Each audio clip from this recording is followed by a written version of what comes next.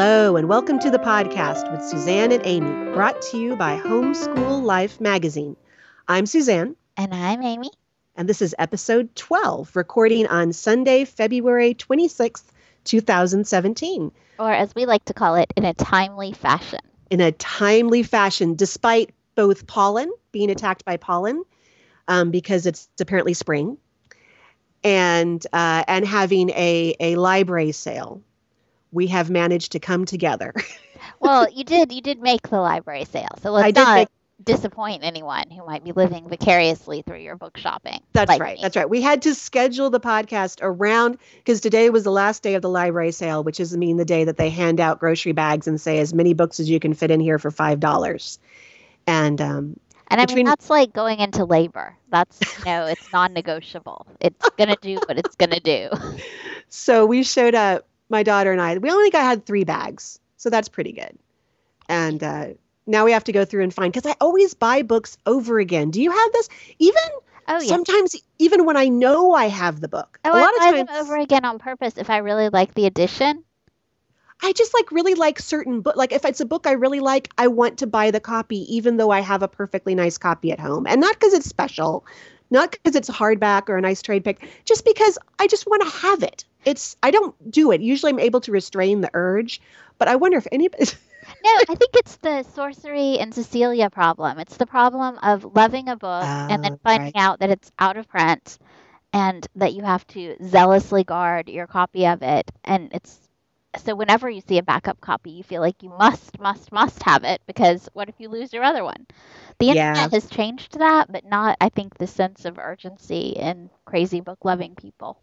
I think that, my generation, I'm never going to feel safe. Yeah. Even when it's all in the cloud, I'm never gonna feel safe. Well, how are you doing? Because I know the pollen's been getting you. Yeah, I was gonna say, if I kind of go in and out, it's probably because my voice is going in and out. If I fall asleep, just cover for me. Sure. I'll just talk about it. Crazy. I mean, it's February and my cherry tree is blooming. All the flowers in my backyard are blooming. And apparently they've decided that they're so upset about this that they want to kill me. So they've turned violent. It's the only response, right? Well, I think everybody's been going around. And Philip went to get me some of my allergy meds that I'm on year round. And he was at the grocery store. He's at Kroger and it's like, hey, that shelf is all cleaned out. Yeah. There isn't any boxes left. So yeah, it's fun to be in Georgia in the spring/winter. In the whatever this is. That's right. Well, we wanted to have a homeschool topic that we didn't actually have to do any research for. Right. Because research takes effort. So we thought, very committed to getting the podcast out on time after our We're trying. We really are, because we like you guys. And we like talking to each other. And so we thought we'd talk about language arts curriculum this time around, because we talked about math curriculum in the last episode, which, Amy, I'm officially nagging you again to put up the last episode. I will. I'm sorry. Do you want me to come over and hold your hand? Maybe. While you do? I might want you to come over. I can do that. Go and hold your hand. I know it's ridiculous. I was in therapy for this, so I mean, I know it's crazy. But I have a really hard time not finishing something the way I want to finish it. I know. It's so silly, and then I build all these procrastinating tools into the scenarios so that I don't ever get it. I'm crazy, familiar. but I will get it up. I promise. I will get it up. I'm sure we're going to get up. Everybody's going to be like, why are we making such a big deal about it anyway? Yeah, it's not even a great podcast. Suzanne is great. Suzanne is always great. But we talk a lot about math. We do talk a lot about math. So we thought we would talk about language arts this time around. Like what curriculums, I can't say that today, we use once you've kind of gotten beyond phonics and beyond basic handwriting, what do you start to use? So I thought, I would tell everybody what I use for spelling and grammar. For language and arts, that's what spelling, grammar, writing, like composition kind of writing, and literature. Is there anything basic I'm leaving out of there? I don't think so. I think that's pretty much language arts. That's what people consider. So Most of my curriculum I got originally came from the recommendations in the first edition of The Well-Trained Mind by Suzanne Weisbauer and Jessie Wise. And I still have my first edition. And when in doubt, they gave their like recommendation, but they also made sure to give a secular recommendation for every top, which I really appreciated because I wanted to do the secular thing. So the first thing we've used is the spelling workout texts. There are workbooks actually from Modern Curriculum Press. They have levels A through H, and you can pretty much start in A pretty much when you have a kid that's writing. Okay. That's doing basic handwriting. And they're consumable workbooks. And it's your basic, here's a list of spelling words for this lesson, and try to use them as these sentences and get some basic definition information. And we would go through a lesson in about 2 days. The first day we do, they're usually like 4 pages. So we do 2 pages the first day, 2 pages the second day, and then have a spelling bee the second day. Oh, you have spelling bees? We have spelling bees. We're going to talk a little bit about why, whether spelling is actually something that we need to teach, because I think that's an interesting conversation to have. But I will confess now that one of the major reasons we do spelling as part of our homeschool curriculum is because I was kind of a spelling bee champ back in the day. Yay! I was runner-up for Brevard County 2 years in a row and got to go to the state competitions and flamed out both times. Wow. At the state competitions. But I got, for being, the county, second in the county, and second both times. Delicatessen got me 1 year. Shrapnel got me at the state level, which my little brother, who was a military history freak, just laughed at me all the ride home because I got it wrong. Anyway, when I won at the county level, I got a trophy that was like 3.5 feet high. And wow. There are days now, and it's long gone, it's long been decluttered. I did not take it with me when I left for college or anything. But there are days now that I would like to have a giant trophy. Right? that I had earned, that I could just go and look at and say, look what I did. I don't think I could ever throw away a 3-foot trophy. I admire your commitment to minimalism. Big old bee on the top of it. So anyway, so some of my ego is bound up in being a really good speller. So I wanted to give that to my kids, inflict that on my children. But I have never encouraged them to actually compete in a spelling bee because I cannot, that they'll televise some of the national spelling bee. And there's been, movies, and there's a musical or something about it. I can't watch any of that. I will have a panic attack. Really? Oh yeah. No, I can't watch the kids spelling up there. And I could never have watched my kids do it as a parent because it was so stressful. Well, it is really scary, those kinds of events, when you're a little kid in your best dress and you're standing up on the stage in front of all these people. Mm-hmm. Yeah. Yeah, I think it's actually harder to watch than it is to spell. But yeah, so I have many days in my childhood where they'd publish. This is good. Sorry. I guess I'm on allergy meds too, because I'm just going off on this tangent about they'd publish this newspaper full of words, and my mom would sit down and we'd practice the words, and they were all crazy words. That's so awesome. Well, so how do you do spelling bees with your kids? I'm in love with this. Like, now I want to do spelling. Oh, it just means we do the spelling test out loud instead of having them write it down, which they thought was a treat, right? Because from the early days, they wanted to write as little as possible. Right. So when we go through the words, we just check them out loud, so spell delicatessen, and then they'd spell delicatessen. And if we happened that 2 of them got done with their lesson at the same time, we'd do a spelling bee where we just alternate back and forth. So they each spell one of their words. So it just means we did it out loud, which is actually harder than writing it down. Right. But they didn't believe me when I told them that. And they really, really didn't want to have to write them down. So we've done all our spelling practice. So you start about like first grade? About first grade with book A, and they take about a school year to get through. It depends on how many. I think there's 36 lessons. Okay. Wait, no, that's not right. Is that right? I don't know. Wait, I have a book here. We're super organized today. I actually went down and dug through some of my old curriculum. Oh my gosh, So by we, Suzanne means that she is super organized today, just to clarify. I don't want you to get your hopes up. So yes, there's 36 lessons and they come in consumable workbooks. So you just write in the workbook. And what else can I say about that? Yeah, I think I got mine through Rainbow Resource, but that was something that came from as a suggestion from the Well-Trained Mind.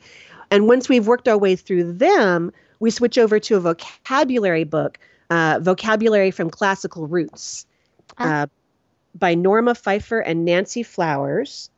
And I probably got that from Rainbow Resource too. There's an A, B, and C book. And this is less about, this is more vocabulary oriented. Right. And it gives you it bases the lessons around, it'll pick some Greek and Latin roots and then give you vocabulary words based on those. Oh, that's kind of cool. Yeah. It's not that different they're all kind of the same, but they have 16 lessons per book. And again, we take about 2 days to go through a lesson. And so you can work through those pretty quickly. And then when I'm not doing that, or when I need a break from that, we've used vocabtest.com. So vocabtest.com. And it's a free resource. And they have vocabulary lessons from 6th grade through advanced senior. And they also have SAT practice lessons. And there's like 15 units for each grade level, and each unit has about 20 words. And they have all these little online games and tests that you can do.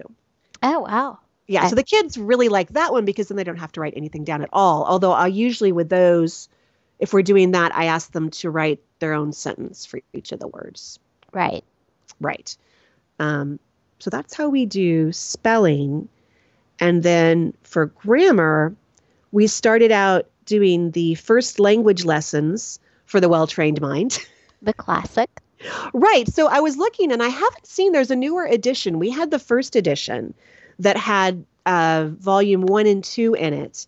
And I really liked those. We used it for all 4 kids. It's got, basic part of speech, teaching basic part of speech stuff. There's some narration. There's some poem memorization.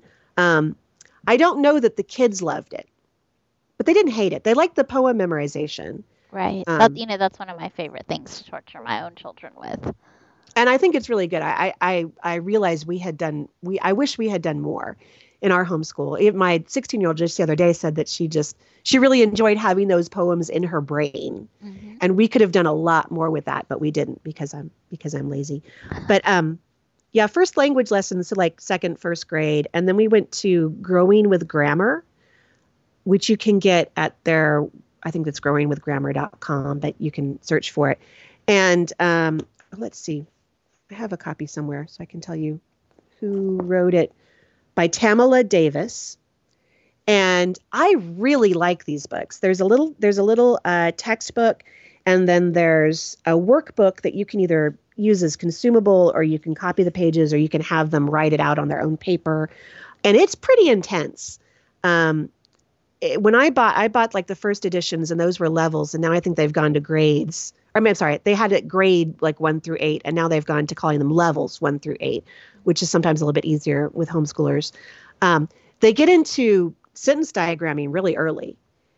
And you had me at sentence diagramming. Yeah, and it's pretty intense, and my kids have not all been fans. My 14-year-old right now is the best diagrammer we've had in the family, and it doesn't faze her at all. My older 2, there have been tears. There's been much unhappiness when diagramming sentences.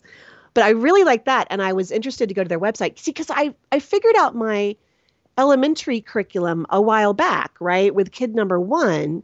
So I'm just reusing all that stuff. So I haven't gone to see all the new great stuff that's out there. Right. So they've now got a spelling curriculum, and they've got some writing curriculum and some extra sentence diagramming. So there's a lot of great stuff out there. I'm just using the stuff that that worked for me 7 years ago or whatever. Which I think you should get points for, because the homeschoolers, when we buy these expensive curricula, when we spend a lot of money on them, we're always like, oh, but we're going to use it for so many years. And then sometimes we do, and sometimes we don't. Well, I have a bunch of extra curricula that I bought, and then no, I'm not going to use this one after all. But when I find something I like, I kind of stick with it. And it did take me a few years to learn, when you find if it's not broke, don't fix it. Right. Yeah. And I'm kind of glad that I don't go look at these things, because I would be spending money. But yeah, so I would alternate the Growing with Grammar books with the GUM books from Zaner Bloser. They're grammar, usage, and mechanics workbooks. Okay. GUM. And those are consumable worksheets. And again, they've gone from levels to grades. I'm looking at all this stuff. I have the first edition or the second. They're now on a different edition. And I like them, but they're good. So they're less intense. So we do the kind of more intense Growing with Grammar, and then we do a GUM workbook, which is kind of more review. It doesn't have as much teaching in it. It doesn't ask as much of the students, I think. So it's nice to kind of go back and forth. And when the kids really want to give up on me, which I've had happen, we'll take a break and we'll just read some books. Like we've read Eat, Shoots, and Leaves that's so by Lynn Truss, and The Mother Tongue by Bill Bryson. So there's actually a ton of, but this is the whole little subgenre out there about books about not only writing, but specifically about grammar and English grammar, and often using humor.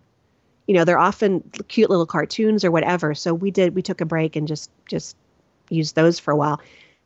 And now I've gone through my whole spiel of spelling and grammar. Tell me, Amy, what do you do for spelling and grammar? Well, now I'm just ashamed and wanting to hide under my little bed, because I don't actually do spelling and grammar with my kids at all. I mean, kind of. Right. We read books, and when we read books, we do narrations, so the kids, and we do dictation. So that's a little bit spelling grammar-y. We will often diagram sentences, interesting sentences in books together. And we'll look at different constructions. We'll talk about why an author decided to write the sentence this way versus that way. And when they ask me how to spell something, I tell them, or if I notice that they're spelling something wrong, I'll say, oh, hey, that's actually a C instead of an S. Isn't that interesting, this group of words? But we don't do, we start Latin in 3rd grade, which I think teaches a lot of English grammar. I know not everyone does that, but for me, it's easier to teach Latin grammar than English grammar, even though it kind of teaches the same kinds of grammar. But yeah, I'm sort of embarrassed because we don't really use anything. See, I don't think you should be embarrassed, because I feel like that you're way ahead of the game. I actually do. I mean, I think I have wondered myself. I mean, one of the things about homeschooling, right, is we're not supposed to just copy what the school is doing. Ideally, I think we want to, ideally, I don't want to teach spelling just because I know that my local elementary schools teach spelling, right? I want to teach it because I want, there's a means to an end. I'm trying to get somewhere with it. And with spelling, I have really I always thought I was a great speller because I've read everything. I tried to read everything in the entire world, right? And I thought it just came from that. But my best friend in high school, who read as much or more than I did, is and was a terrible speller. The same words over and over and over again. She just, of course, this is the days, children, before spell check. She was a really, really lousy speller. And so didn't have anything to do with what she read. And now that I'm looking at my own kids, who've all kind of been raised with the same emphasis on reading and the same kind of curriculums, and I have a couple that are naturally just, really, really good spellers. They're going to spell words correctly most of the time. And then I have some that are just not. It's not intuitive. And I'm wondering, the spelling aspect of it, I just wonder if some of that's ingrained, just how your brain works. And now that we have so many tools to help us, I don't know if we need to be doing it extra. And I also don't know from the vocabulary end if you're focusing, because that's even if you set the spelling aspect aside, you can still want to improve your vocabulary. Right. And that's good for the SAT. That's good for a bunch of stuff. But if you're really reading a lot and you're reading really good books, are you getting that much more from devoting homeschool time to specialized spelling and vocabulary? I don't know. Yeah, I don't know either. I often think that whatever way I'm doing it is the wrong way. I mean, that's my immediate assumption, is that if I'm doing it, it must be wrong. As evidenced by your children and how unhappy and miserable they are. Well, but even there, I mean, if you look at language arts, you look at my daughter, who is great at language arts. It is her gift. She is so good at it, naturally good at it, enjoys doing it, will work hard at it. I did exactly the same things with her that I did with my son, who's 9, who basically would rather, I don't know, battle sharks in his pajamas than do anything related to reading or writing. Right. Of course, I feel that there's something magical that I could have done that would make him also love language arts. But my goal with him is just to get him through without hating it, just to get him through and have him willing to write a sentence, not even excited. I'm not even looking for excited anymore, just willing. So I think it really depends on the kid too. I think you're right. And I think I think that's one of the great things is that we can kind of adjust as we go along. I mean, I think for me with the spelling, like I said, I kind of acknowledge that the spelling thing is important to me. And my ego is kind of bound up in that. And I just I considered setting it aside and not doing it. But I just, because I think you can make a strong argument that you don't need to spend your homeschool time on that. But I just couldn't do it. I just couldn't do it. And it also doesn't take up a huge amount. We don't focus a lot of time and energy on it. Well, I used to always say, it's inevitable that you're going to screw your kids up in some way. So you may as well do it in the ways that are the most fun for you. The most pleasing. Well, grammar has not been fun with my kids, doing with my kids. And this is when I've really gone back and forth on, because I feel like, okay, so the means to the end, what you're trying to get to, and if you disagree, please let me know. You're trying to write well, right? Ultimately, that's the goal with learning grammar, is that you write well and that you're using the language correctly. And if you're breaking grammar rules, then which all writers do, all published writers do pretty much, what you're doing and you're choosing to do it. Right. So if that's what you're trying to get to, and if, for example, you have a child like yours who is naturally gifted already, or even if they're not naturally gifted, if they write well, if they use the language well already, is there a good reason to kind of put them through my kids did not enjoy grammar, hence the language that I use around it, to kind of put them through this extra work? If they're already writing pretty well, if you're not trying to solve a problem. And I have really struggled with that. And I think ultimately I was just afraid that if we didn't study grammar in a structured way, because I don't think I could do it the way you're talking about, where as part of our reading, we pulling out an interesting, that sounds great, but I don't think I would have felt confident. Well, I would not have felt confident doing that. So by taking, catch is you miss, I think, a lot of good sentences because the story is so exciting. Really, you kind of do it at the beginning and the end of good reading.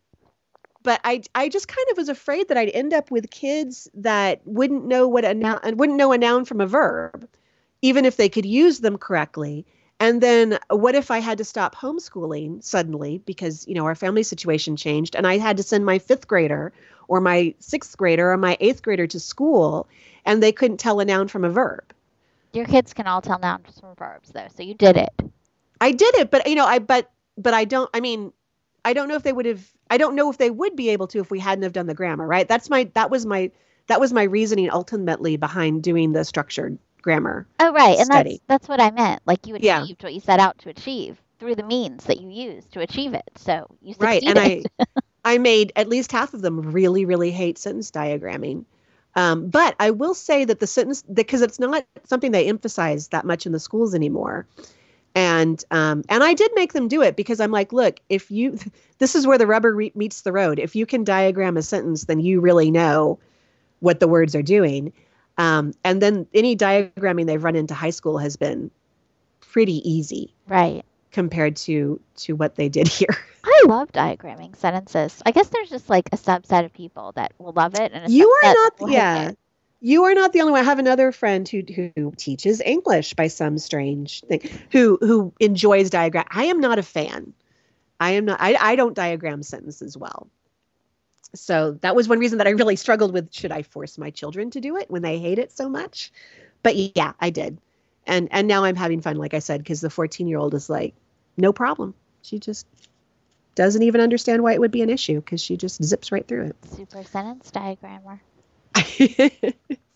And then so the curriculum that I have really struggled with and talk about, I have this version and this version and this version, is like the composition, like writing and composition. Right. Because I don't know how to, I have always felt like I felt comfortable as a writer, right? I've always gotten good grades in school and I feel comfortable as a writer, but I have no idea how one teaches someone to write, because it always felt like something that was very natural for me. So I have flailed all over the place with this one. We started using Writing with Ease, which is some of the early elementary stuff that, again, from the Susan Weisbauer, the Well-Trained Mind people. And that is a lot of copy work and dictation and narration. And my children, in fact, that's all it is copy work, dictation, and narration at like lower levels.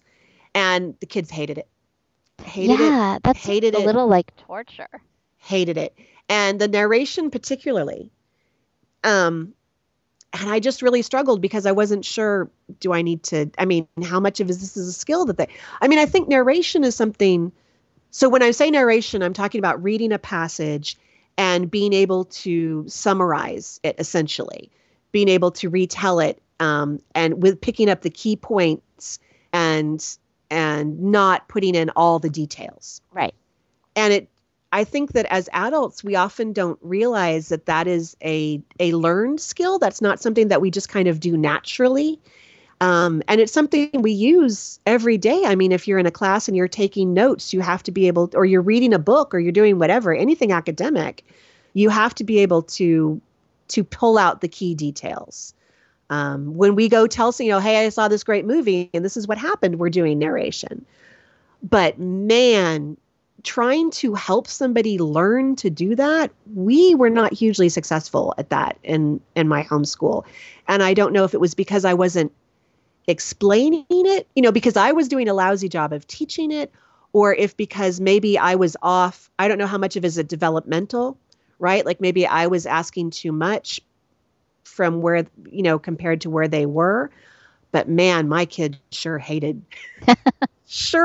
doing narration.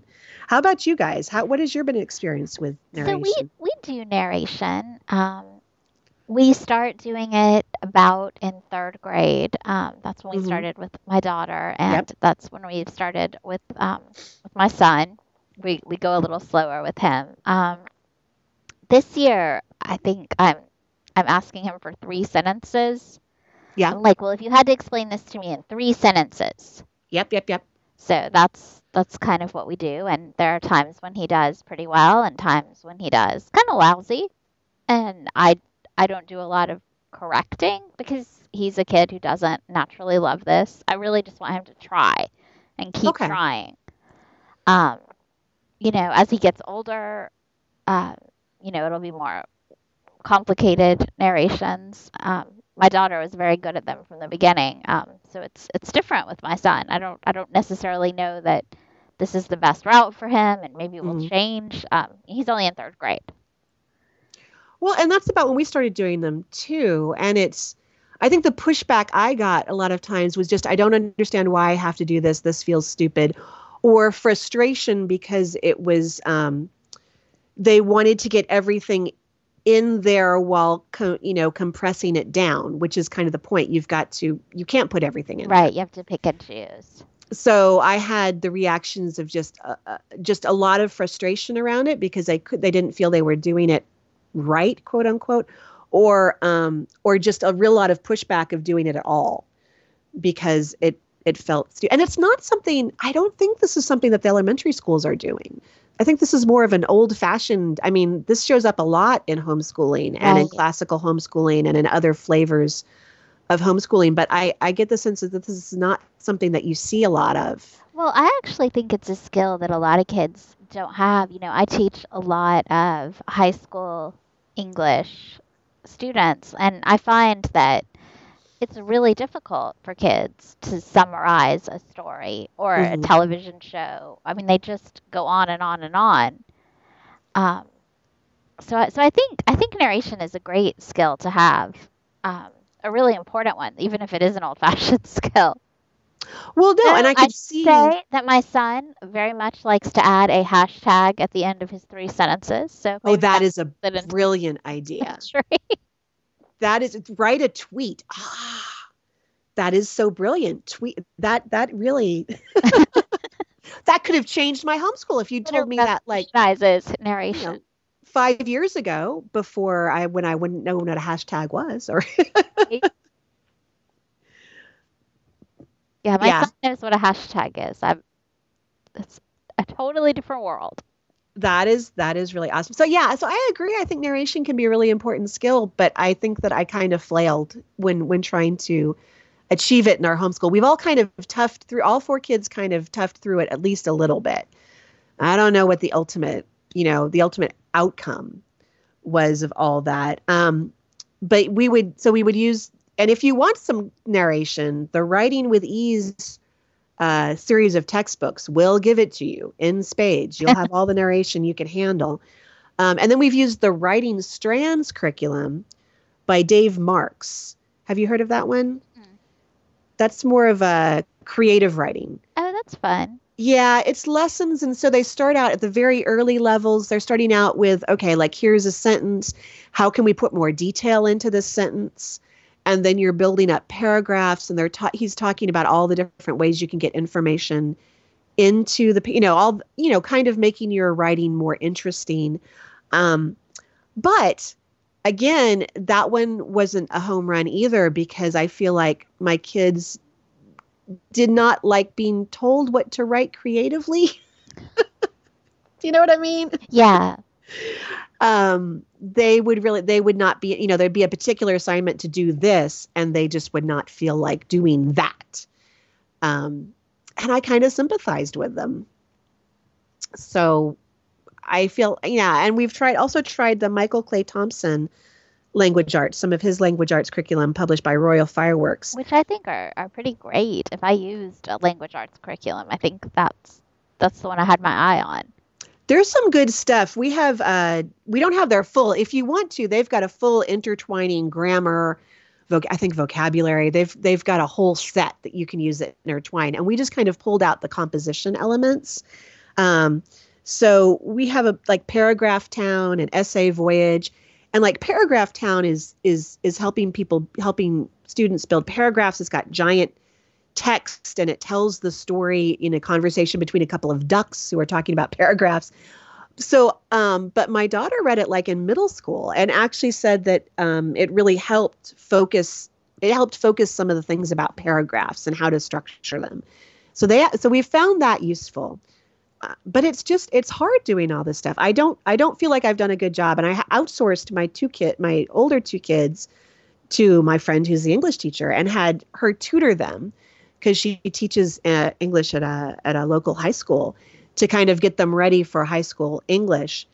But gosh, I really struggle with this. And I think I've kind of, with my younger 2, I've kind of just thrown up my hands a little bit and said, well, they'll get some more specific assignments in high school, and we'll just help them get through it, because I don't know, I find it really hard to teach. Well, I think it is hard to teach because I think that people get good at writing by writing something that they enjoy writing about. And I think Yes. with curricula, it's really hit or miss. Like you might have one assignment that you really love, but then you have 10 that you don't in a row, and it kind of breaks up your momentum. Yeah. One thing that I did with both my kids, which is maybe overcomplicating the whole thing, but especially in elementary school, I'm starting with my son now, and I did this with my daughter probably up until fifth grade, is I let them dictate their writing to me and I write it down. So they Uh-huh. watch me break up the paragraphs, add in the Oh, okay. punctuation, and I'll ask them questions like, oh, wait, is this part of the sentence or is this a new sentence? But it seems to be a little easier for them when they don't Hmm. have to do the writing, actual physical writing part when they're, Hmm. the creators, the dictators. Well, and I can see how that would really, really help watching over your shoulder and Right. seeing how you translate what you're thinking about in your head to the correct grammar and punctuation on the page. Yeah, that's a really good technique. And when my daughter was in middle school and she started doing more of her own writing, I kept a big cup, a little, like a giant cup, full of slips of paper that said things like compare and contrast, argue, write a description. And so there were a whole bunch of them, and she would draw one when it was time for her to write something. And she could pick anything that she had been reading that it applied to. I let them Okay. do it about television shows and movies too. But she would draw, and that would tell her what she should do. And then she would pick the source that she wanted to use, the text that she wanted to use to go with it. And that So kind how of helped. often how often would you do that during a week? Probably once a week Okay. because And how I really long? believe in revision. I think that people should write something, put it away for a day, and then come back to it. Yeah. So how long were the compositions you were looking for? Like a paragraph or So we would start out doing a paragraph or two, and then by the end, she was writing 3 pages ish. yeah. So by like eighth grade, she would write like 3 pages. See, I think the I problem don't like was to break it up into 5 paragraphs because I hate the 5 paragraph essay. I have like all these strong feelings about it. So I will never I say know. 5 paragraph essay without rolling my eyes dramatically. I think what I should have had you do is write me a writing curriculum. I think that's what I should have done. But it's too late for me now. Well, you can write a writing curriculum for someone else. I don't want, yeah, you should write a writing curriculum for Yeah. somebody. Yeah, yeah. So hopefully, fingers crossed, my eighth grader who's heading off to high school next year has done well um, on like standardized testing in that kind of area. So, but she hasn't had to do the longer pieces aside from some of her summer programs. So it'll be interesting to see how she But I does. think she's familiar with the vocabulary. She's familiar Yeah. with the ideas. I think that she'll do well. Right. And they are students. They are learning. And she has a lot of support at Right. home. But yeah, I think this is a tough one. I think this is, and like you're saying, I really love listening to how you did it. I just never felt competent to kind of freestyle that much. Well, I may not be competent. My children are not, done with school. My daughter's only in ninth grade. They could graduate and be completely ignorant, never be able to get a job or get into college or be mature, So happy is adults. that what I should be hoping for? Is then I it's like winning, right? It's I'm like, just saying, there's no way to say that it gosh, was the between right way. with the pollen, we are gloomy today. We are. That's it. It's all over. Don't listen to us. We don't know what we're doing. No, I mean, I think it's worked well, and I'm like, I feel mostly good about it. Even though my son, as I say, hates everything to do with writing. I'm glad I had my daughter first to like it Yeah, because I'm a literary person, and I think it would have been much harder for me to start probably. out with a mathy person, which one? Oh, well, that's why I saved literature for last in our conversation about language arts. Because, yeah, I have not done any real, this is something where I have not used a curriculum. I have just used books and books and books. All my books that I've had. I mean, so for when I'm counting our literature part of our homeschool, I'm counting all the reading aloud we do, which is the morning read aloud, which is the one that I get to pick. The afternoon read aloud, which is usually it's like a retelling of the Odyssey or King Arthur stories or myths and legends, that kind of thing. and then our evening read aloud, which is a book that they've picked. And so I count all of that. So we work our way through a lot of literature. And then starting like in about 5th grade, I've done some assigned reading where I ask them, okay, read this book, or we'll alternate where I'll pick a book for them to read. And then they'll pick the next book they want to read. And I start doing mini book reports. So pulling out things, being able to identify and pull out things like settings, character, doing some basic narration with retelling the plot a little bit, and then talking about your reaction to the book, what you liked about it, what you didn't like about it. And also, I haven't done it recently, but with my oldest, I would have him do yearly bibliographies and come up, probably starting like more in middle school, where he would come up with by the end of the year, he'd have every book that he'd read in like a bibliographic format. Oh, that's so cool. That's a great idea. I might steal that idea. Yeah, so that's really easy to do, and it just helps keep track of what he's, and you can kind of look at it at the end of the year and say, oh, wow, look at all you've read. And yeah. But how about you? What is your literature? I mean, much the same. Yeah. I think literature is the most fun part of homeschooling, getting to read all those books together. It's the best. And I actually do feel pretty okay with picking the books, right? I'm not going to, because I read so much children's literature and young adult literature, and because I have my whole life and I have my own personal library, I feel like I'm fairly familiar with the classics, maybe less familiar than with what's coming out right now because I can't always keep on top of it. But I feel okay with saying, all right, here are some, in 6th grade, here are some books, my kids have all read The Westing Game. My kids have all read The Phantom Toll Booth and Little House on the Prairie. And Agatha Christie. And Heidi. I don't think anybody's read. Heidi was one of my favorites, but I've had trouble talking people into it. Well, I mean, but there are so many great books. There are. Pippi Longstocking. Yes, that's one we have. So, but I do wonder if maybe I sometimes I feel in the homeschool world that this is something that comes very easily to me and I feel very confident.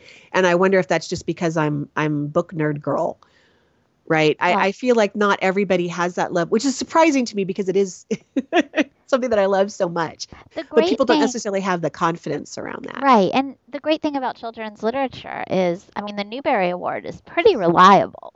That's true. If you wanted to just read your way through the Newbery lists, you wouldn't be screwing them up. Right. That would be a good thing. Well, and just go and look and see, just walk down the rows in Barnes and Noble or the library and just, see what you remember, what the authors that you remember from when you were growing up, the books that made an impression on you, chances. Now, sometimes you go back. What's the term? The suck fairy. You go back and you discover that a work that you loved has been visited by the suck fairy. Right. Which is evil and horrible and the worst thing that can happen to anyone. But I think a lot of the times the stuff that we've read, even if we don't enjoy it as much as an adult, but if it made a big impression on us when we were a kid, then it's done its job. Right. And, and start there. If you have favorite, Karen, I think is the only one, my 16-year-old daughter, I have a collection of Nancy Drews like you wouldn't believe that are very, very close to my heart. None of them have liked it. This is one of the rough things about homeschooling. Right. Is when they don't love the books that you loved. And maybe they're not wrong. Oh, I know. My kids, I read them Anne of Green Gables, which I adore. It is, I love that book so much. And they were so polite about it that it killed me. At least they were polite. No, but it was the terrible kind of polite. It was like, let us humor this poor woman, our mother, who has terrible taste in books. But we understand she loves it. We're going to be so nice. We're going to be nice. We're not going to break her heart. Nice like the British in that D.H. Lawrence poem. Well, what I would do is I would assign like the first book in a series, and I wouldn't necessarily make them read it all the way through if they hated it. And so I think I may not have made my younger daughter read it, but I think most of the kids read The Great Brain by John Fitzgerald. Is it Fitzgerald? It's one of my favorite series that I read over and over and over again growing up. And I had to wait to the fourth kid to have one that actually liked it and read the entire series all the way through. So I was like, if there was, you didn't stop at 3. I know, if there was no other reason to have kid number 4, then the fact that he liked the Great Brain series would be enough. But yeah, so that's fun. In fact, a lot of it, I don't even think about it as the study of literature, because it's just about reading books. Right. Well, especially young kids, I think that reading is so important.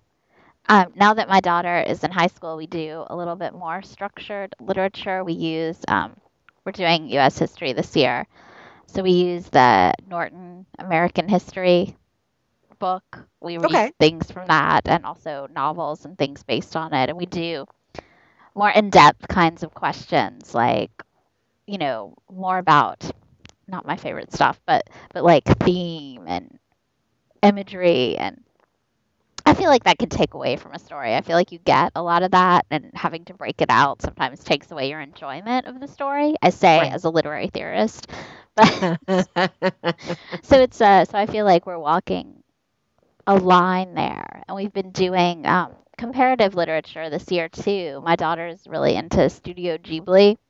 Adaptations. I had to look up how to say that this morning, just so you know. I Googled, how do you pronounce Studio Ghibli? And it told me. But so we read When Marnie Was There and watched the adaptation that they did of that. And we read The Borrowers and watched Secret World of Arrietty. Right. This spring, we're doing Howl's Moving Castle and the accompanying movie, looking at differences and similarities, because I feel like comparative literature is one thing that kids don't get a lot to do a lot in regular school. And one thing that I really want my daughter to learn how to do well, how to look at something and the way that it's been interpreted elsewhere, and compare and contrast and draw conclusions about what matters and what doesn't to different kinds of creators. I think it's really interesting. That sounded really nerdy, but it is really interesting. It is. I don't know that I'd be comfortable teaching. I don't know that I feel like I have the skills to teach that. But I've been sending my kids off to high school, so it's not my problem. But I did study it for a really long time. So if I didn't have the skills to teach it a little bit, they should revoke my diplomas. That's right. They would come find you. Yeah.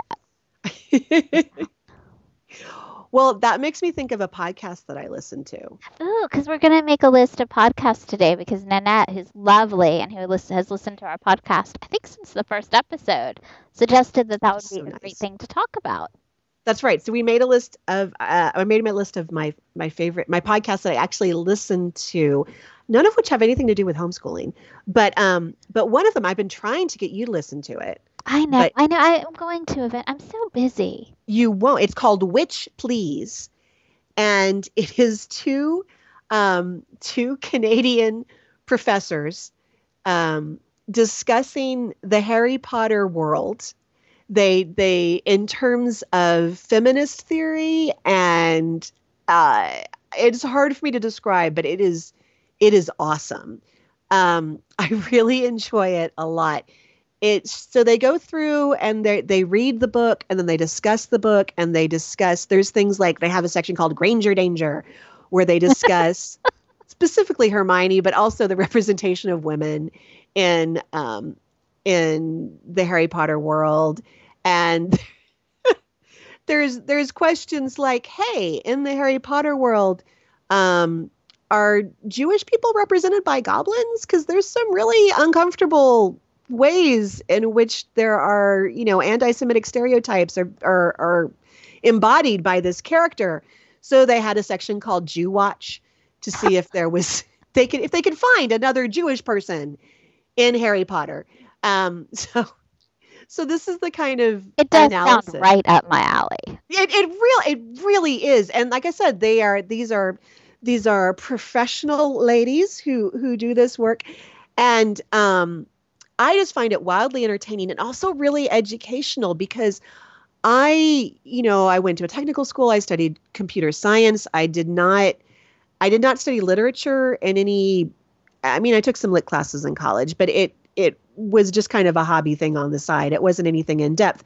And I certainly did not study any, didn't get any deep into any analysis and criticism or any feminist theory or any beyond feminist theory, right? They're talking about the representations of people of color and, how the centaurs are uncomfortably like indigenous peoples and why it's uncomfortable and the way it's, that kind of thing. So they use a lot of vocabulary that I'm unfamiliar with, and they reference a lot of academic work that I'm not familiar with, but I really enjoy it. And I would really recommend it not only for anybody who sounds like that's fun, but also for like a teenager who is interested in looking at books that way, maybe a little bit more critically, maybe and they like the Harry Potter books. This is why they're going through them. It's not to tear them down. Right. It's to do this kind of critical analysis with something you like, so you both can pull out something and say, wow, look at this. This is really great. And then you can look at this piece over here and go, that's not so great. That's kind of tough for me. I would argue that that's the whole point of all literary theory, just because you love something so much that you just want to spend so much time with it, not because you want to tear it down. I'm just saying. No, and I agree, but I think that there can be this perception that, we have this perception, right, in our society that the moment you criticize something, you hate it, right? I mean, it's black or white. Either we have that in relation to our entertainment and our pop culture and our politics and everything. It's like, it can be sometimes difficult to say, hey, I loved this movie, but also, right. Like I love the Marvel superhero movies. But also, we have white guys and one lady. Yeah. And I find that, I wish it wasn't, I find that problematic. I find that troubling. Problematic can be a problematic word. Right. Did you see, I don't know if you look at the links that I post on Fridays, but I posted a great essay this week about how academia is so important and academic words are so important right now, that the author uses problematize, which is my pet peeve academic word. Right. Right. So, I think it's okay, especially in fandom, and especially when we're talking about things like representation matters. And I think it is absolutely possible to love something and to be excited about something, and also to recognize that there are problems, or that work reflects problems that we have in our culture. Right. And that we can hope and we can talk about ways to make it better. And that's not shooting the whole thing down. That's not saying that it's still not fun or worthwhile, or that if you like it, you're a racist, misogynist, whatever. Right. I think that people can be really sensitive about that in interesting ways, where they take it very personally when you don't unequivocally like something that they love. And I feel that way too. If Disney princesses sometimes come up, and I try not to get defensive about my enjoyment of some of the Disney princess movies, and I understand that. Yeah, I'm sorry. It's okay. I'm fine. I have a Disney princess issue that Suzanne is very nice about. You should see Moana. I would love to see it. You should see Moana, and then just see. And maybe it's not. It'd be interesting if you watched it, because you have a very specific perspective. So after you watched it, what I'd want to ask is like, well, do you think that do you see any progress, or not really? And do I just see progress because I have a very, very warm place in my heart for a lot of these films? Well, I think that it's okay to, this is such a tangent from podcast, but I think it's okay to have a warm place in your heart for something that you love. I love, you may not know, Buffy the Vampire Slayer. And No. I think that it has issues and problems. That's true. I don't care about them. I don't care at all. It is my text, And you don't have to analyze everything you love either. I think it's okay to sometimes just love something. Right. And then respect to what other people think about it, right? Like I'm not going to try to talk you into loving something because I love it. Right. Or talk you out of loving something because I don't love it. I mean, I think we should, some things people just love and they should get to love them. That's okay. So anyway, you should go listen to Witch Please. And like I said, I think it would be a really interesting way for a teenager, a high school student who's interested in this kind of critical analysis or interested in thinking about media these ways. I think it'd be a really interesting listen for them, somebody who loves Harry Potter. Right. I will say they use adult language when appropriate. There's not like swearing all the way through or anything, but sometimes it's appropriate to use adult language, and they discuss adult situations, right? So, they're talking, if some sexual, yeah. So just, I don't know that I would say I would, send a 9-year-old off to listen to it, in part because I don't think they enjoy it. But anyway, I really like that podcast. How about you? What are some podcasts you like? So, do you listen to Philosophy Bites? The Philosophy Bites? Oh, I don't. I'm a big fan of that. My friend Shelley turned me on to it, who is a philosopher. They have all kinds of interesting people doing interesting work. I mean, the most recent one, which I haven't listened to yet, is Chris Firth, the neuroscientist, on the point of consciousness. Oh. So, like, what's the point of why do we have consciousness? We know we have consciousness, but why? Right. And they do some interesting stuff. I mean, sometimes they'll focus on one philosopher. They have they did Simone de Beauvoir recently. Cool. So if you're interested in philosophy and philosophers who are kind of working, like, I think a lot of times we think about philosophy as this, it's almost as history, right. Like people had all these thoughts. They were interesting. Here is why. And moving on. And people are still like doing philosophy, having ideas and, building new constructs. So if you want to hear like working philosophers talking about what they're thinking about now, I think it's a great podcast for that. But there's also some this is what people were talking about then, and it's interesting. Here's why. That's cool. That does sound cool. What else? What else is on your list? Well, I first got into listening to podcasts by listening to Thrilling Adventure Hour. Ooh. So that's. Have you heard of that at all? I feel like I have heard the name. Is it like stories? It's stories, is what it is. So there's this group, and they've kind of stopped doing it, although the podcasts are still coming out. But there's a whole big backlist to listen to. You have years of content to listen to. They would have an annual. They called it a radio show, and they would put on like an hour-long radio show, and it would have different segments in it, and it was called the Thrilling Adventure Hour. And they had one segment. Oh gosh, I haven't listened to one. Nevada. Sparks Nevada. Sparks Nevada is an adventurer on Mars. He's the Marshal of Mars, and so it was like this space western, fantasy radio show. And then there's one that is a couple who drink all the time, who solve ghost problems. If you have anyway, it's so what they do in the podcast is they break up the segments. They don't give you the whole hour in the podcast. Each episode is like Sparks. So you'll get a Sparks Nevada episode, and then you'll get I'm completely blanking on the other names of the segments, but you'll get different segments.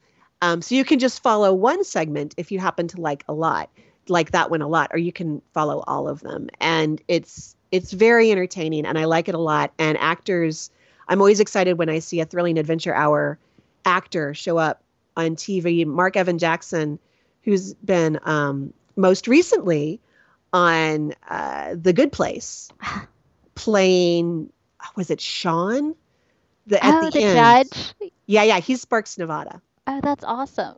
And Paget Brewster is another big player in that. And so anyway, it's really entertaining. I highly recommend the Thrilling Adventure Hour. And the whole family listens to it. And then we got it, and because of that, we got into more fictional. We got into Welcome to Night Vale. Right. A lot of people love that. Is it really good? Should I listen to it? Is it worth it? You should give it a try. So what it is, Night Vale is this town out in the desert where like every X-file in the world happens there, and the government helicopters and the shadow, the shadowy government forces. It's really entertaining. So it's just one person doing like a community calendar local radio show in this town where everything is crazy. So if you listen to I was just thinking about some of the first episodes I listened to. One was like the library, the summer program at the library. And in Night Vale, the librarians all have claws and are very dangerous. And so you hope that your child will survive the summer book program. It's hard to describe, but as you go on, when you first listen to it, the first few episodes are kind of, there's just the one guy talking, and it's almost one-off, like jokes, like, the dog park is open. Reminder, you are not allowed to go inside the dog park. Do not look directly at the dog park. And as it goes on, it starts to develop multiple characters and story arcs. Okay, so it does. It does. But you have to listen to it for a little bit before it kind of gets into the arcs. I mean, I have gotten emotionally attached to storylines both on Night Vale and on the Thrilling Adventure Hour. Oh. Well, you get to know the characters and you start to care. It's like reading. Yeah. Yeah. So Night Vale is, and again, that's something that the whole family has listened to and has enjoyed. So yeah, that was kind of a weird way to get into podcasts, I guess, but I was drawn to it for the storytelling to begin with. And then of course, listening to all my NPR shows, Fresh Air, Radio Lab, This American Life, Wait, Don't Tell Me, all of those. Right. And isn't On Being one of the NPR podcasts? That's a great one. I'm sure it is. I have only heard that a couple times.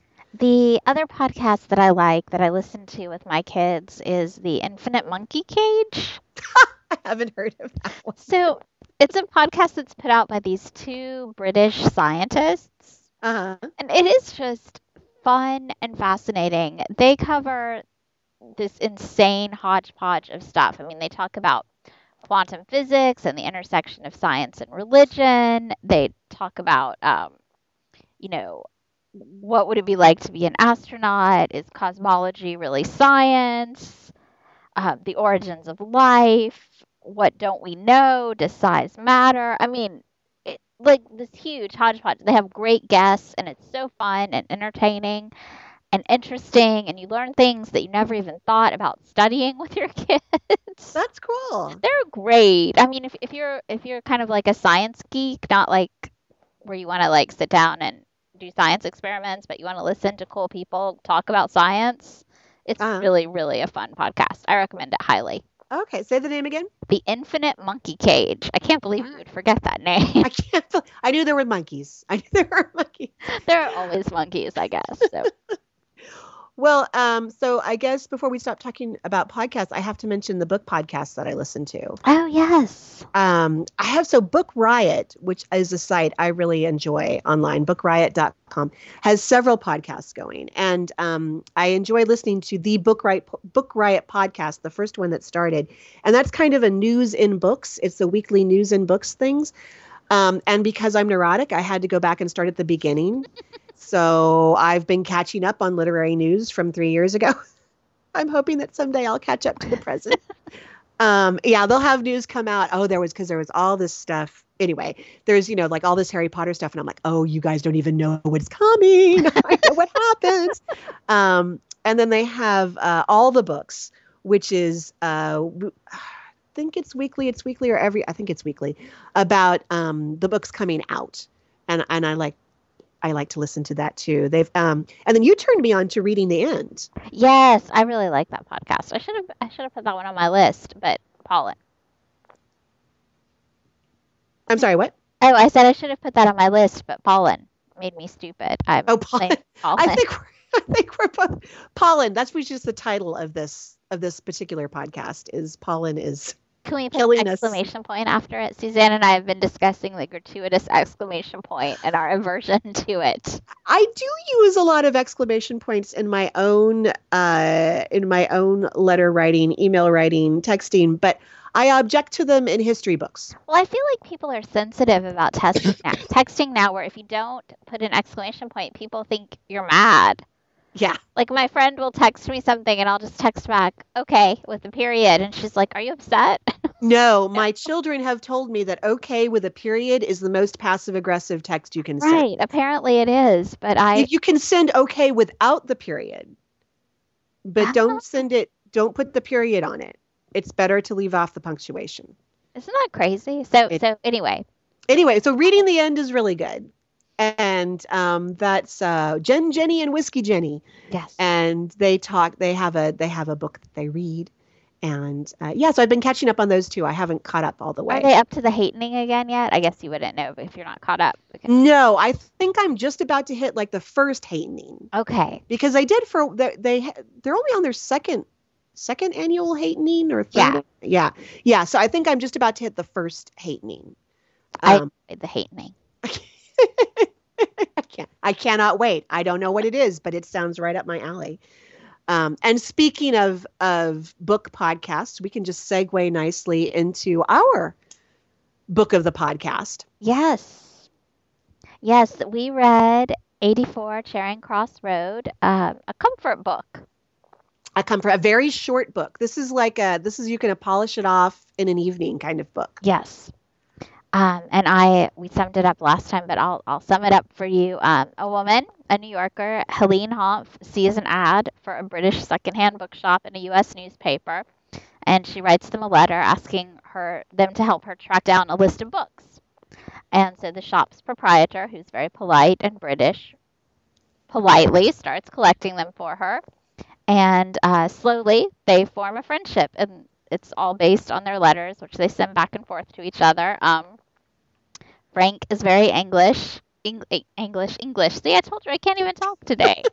Frank is very English, so and it takes about 8 years for him to start calling Helene by her first name. That's right. That's right. And Helene is very American. She starts calling Frank Frankie pretty early. She's like mid-century American.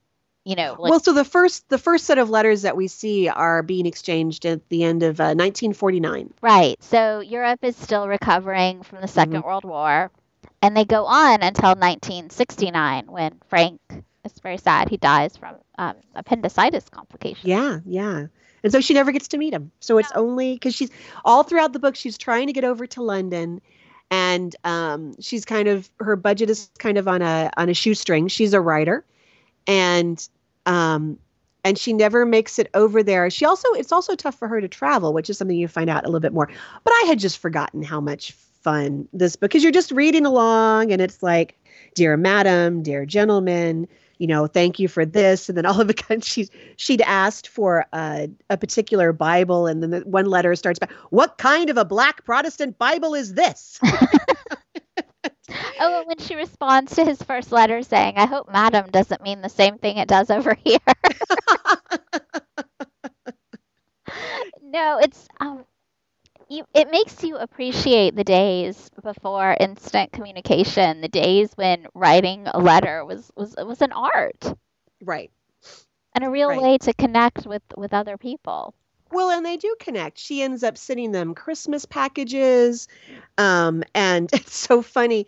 And because they are under strict rationing, like you said. And so they're very, she can send them eggs, and she from like Denmark, she orders things for them.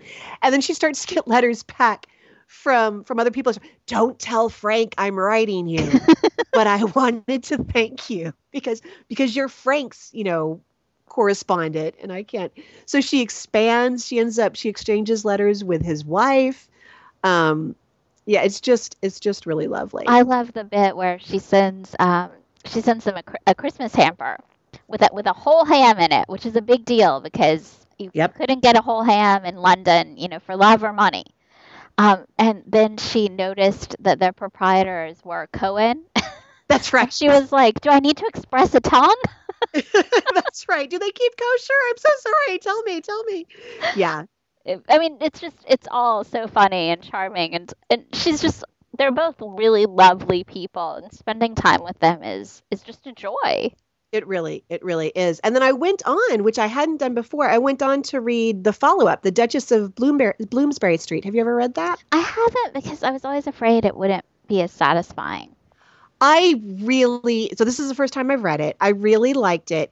It's not, I mean, some of the part of the love, I think, for 84 Charing Cross Road is because it's an epistolary novel, right? I love this telling a story in letters. And The Duchess of Bloomsbury Street is not that. It's her short memoir of when she finally got to go to London, because the reason she was eventually able to make the trip, I think in 1970, Right. it's because the book, when she published 84 Charing Cross Road, it was really, really popular. It did very well. So the publishers wanted her to come over to London to promote it there. So that's how she got to go over.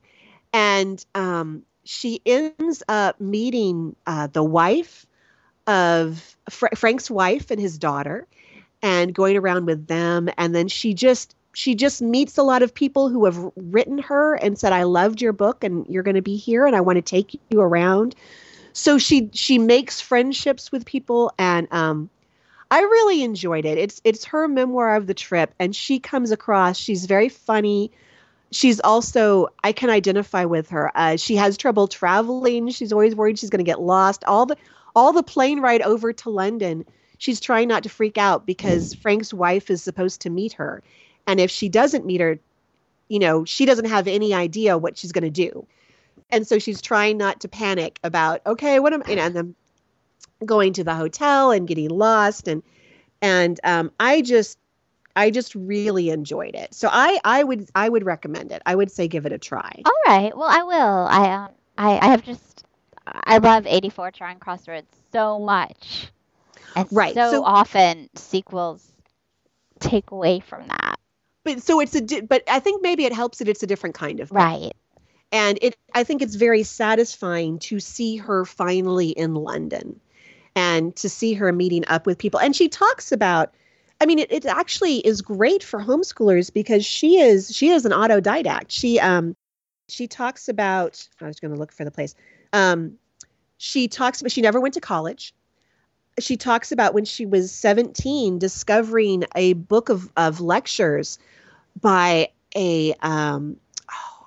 I forget the name, but it's and I forget whether he was Oxford or Cambridge, but he's a lecturer, and these are his lectures on literature to the freshmen, or whatever you are they still freshmen over there? And she's like, oh, this is great. This is, a do-it-yourself. So at 17, she starts working her way through these lectures. And of course, he's lecturing to people who have graduated from Eton and from these, all of the private public schools over there. And she discovers, well, he just assumes that they've all read Paradise Lost, that they're intimately familiar with Paradise Lost. So she has to say, okay, wait here. And she goes and gets Paradise Lost, and then she starts to read Paradise Lost. And then in Paradise Lost, he assumes that you have a working familiarity with the Bible and, with all of this other body of literature. Right. So she just kind of goes from one book to another through all these references. It says she takes her about 11 years to get through that first book of lectures because she's going back and forth. But yeah, she did it. She did it herself. She never went to college. She was able to support herself as a writer for television. And she, I think homeschoolers can really relate. It's really interesting to see how her education led her along this path. And a lot of the books that she's looking for in Charing Cross Road are books that are part of this reading tree. Right. That she Which has. Would make a great homeschool reading list, really. I mean, you could go through. Oh, very intimidating one. These are hardcore pieces. High school. Okay, for some of us, it's, I don't recognize most of the works that she talks about in Charing Cross Road. A lot of the pieces she's talking. I mean, I recognize she's a big fan of John Donne, and I didn't mean to sound like that was I almost sound like John Darm, she's a big fan of Donne. And I mean, I know these names and Pepys and this kind of thing, but I'm not doing the kind of reading that she's done. I mean, I've just done the bits and pieces that you get in your English textbook. And I also love the way she talks about them as very familiar Right. people. No, it's really, and I want to point out officially on the podcast that my copy of 84 Charing Cross Road is from a secondhand store. Okay. I have to talk. So I treated myself. I didn't get the book out of the library, which is what I'm before. I treated myself to a brand new copy. Ooh. Yeah. Well, it was really disappointing though, because it's a very cheap printing. It's a very cheap edition, and there's like a typo on every other page. And I'm like, it's just so unsatisfying. So now I'm going to have to try to buy a used copy and see if I can get a nice used copy because this new slick, cheap, not well edited one is breaking my heart. But I think that that's the perfect tribute to pay to this lovely book, is to go wander around in secondhand bookstores looking for used copies. I feel like that's exactly the spirit that this book inspires. I think so. And it's a short book. And like I said, you can get through it very, very quickly. I mean, I think you could read it in an hour. Yeah. Okay. Yeah, I think you could. I mean, but I was laughing out loud.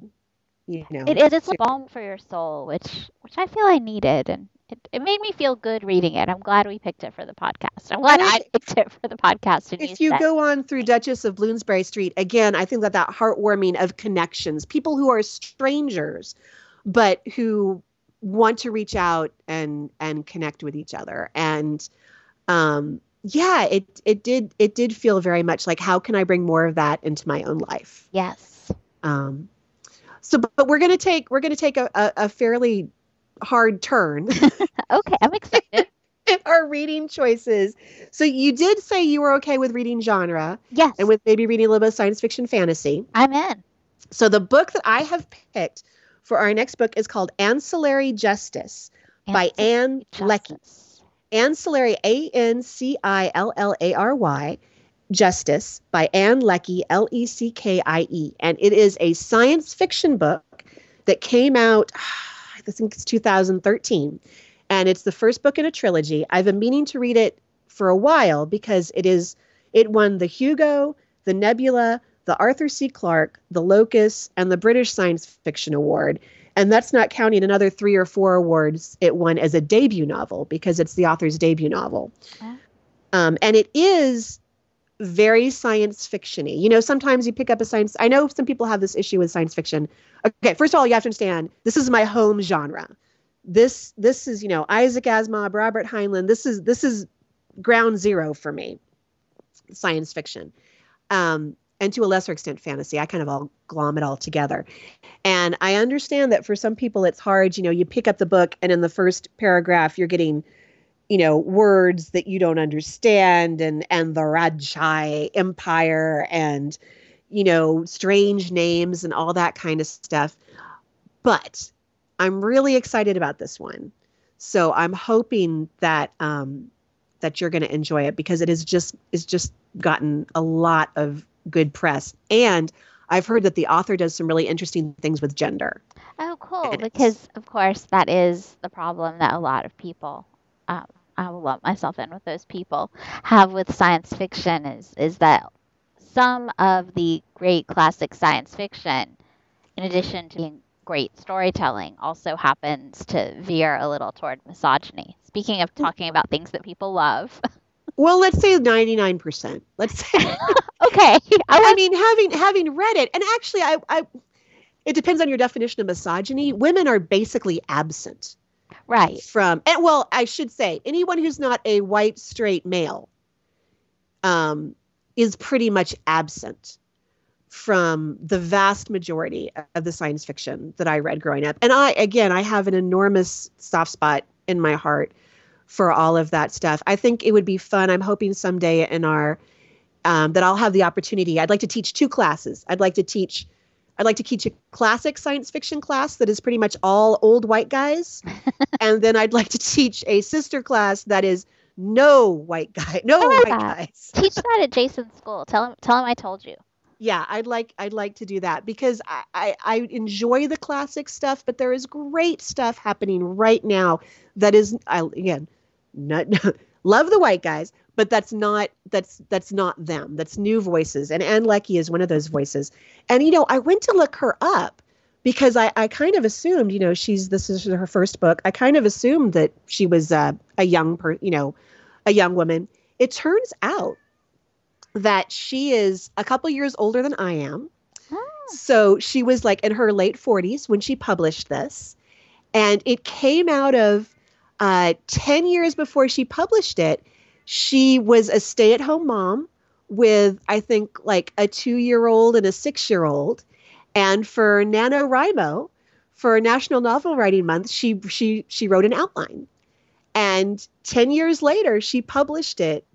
She went to some, in the meantime, she went to some different writing conferences. She went to a writing conference with Octavia Butler. And she ultimately published it as this first volume, this Ancillary Justice. And then it won every award it could win. I love that. So I feel like if nothing else, even if we should read this book in solidarity, right, with a stay-at-home mom who, it may have taken 10 years, but she did it. Oh, well, now I'm super excited to read it. That's an inspirational story. I was like, oh, this is so cool. So I haven't read it, and I haven't even started it, and I haven't read too much. I can't give you a summary of it because I've really gotten out of the habit of I try not to know too much about books when I'm going into them. Like, I read about them and I see what they're about, and then I put them on my list. And then whenever I get around to them, I don't necessarily want to check back in to see what they're about. Does that make sense? Yeah. No, I think there's a lot to be said for that. I think it can really skew you in a direction of reading that maybe you don't want to be, it's not to your benefit to be skewed in. And well, sometimes I'm surprised by things that if I'd read the front flap, it's right there. But if I'm just reading it blind, I'm like, oh, I didn't see that coming. So. Right. It makes books more interesting. I support. I'm excited to read it. Oh, good. And you're allowed to not like it. It's okay. But anyway. All right. I think that's all I have to say. Yeah. So thanks for joining us for another episode of the podcast with Suzanne and Amy, brought to you by Homeschool Life magazine. We will be back in a fortnight with more discussion about all the fun places where home, school, and life intersect. We'll see you then. Goodbye.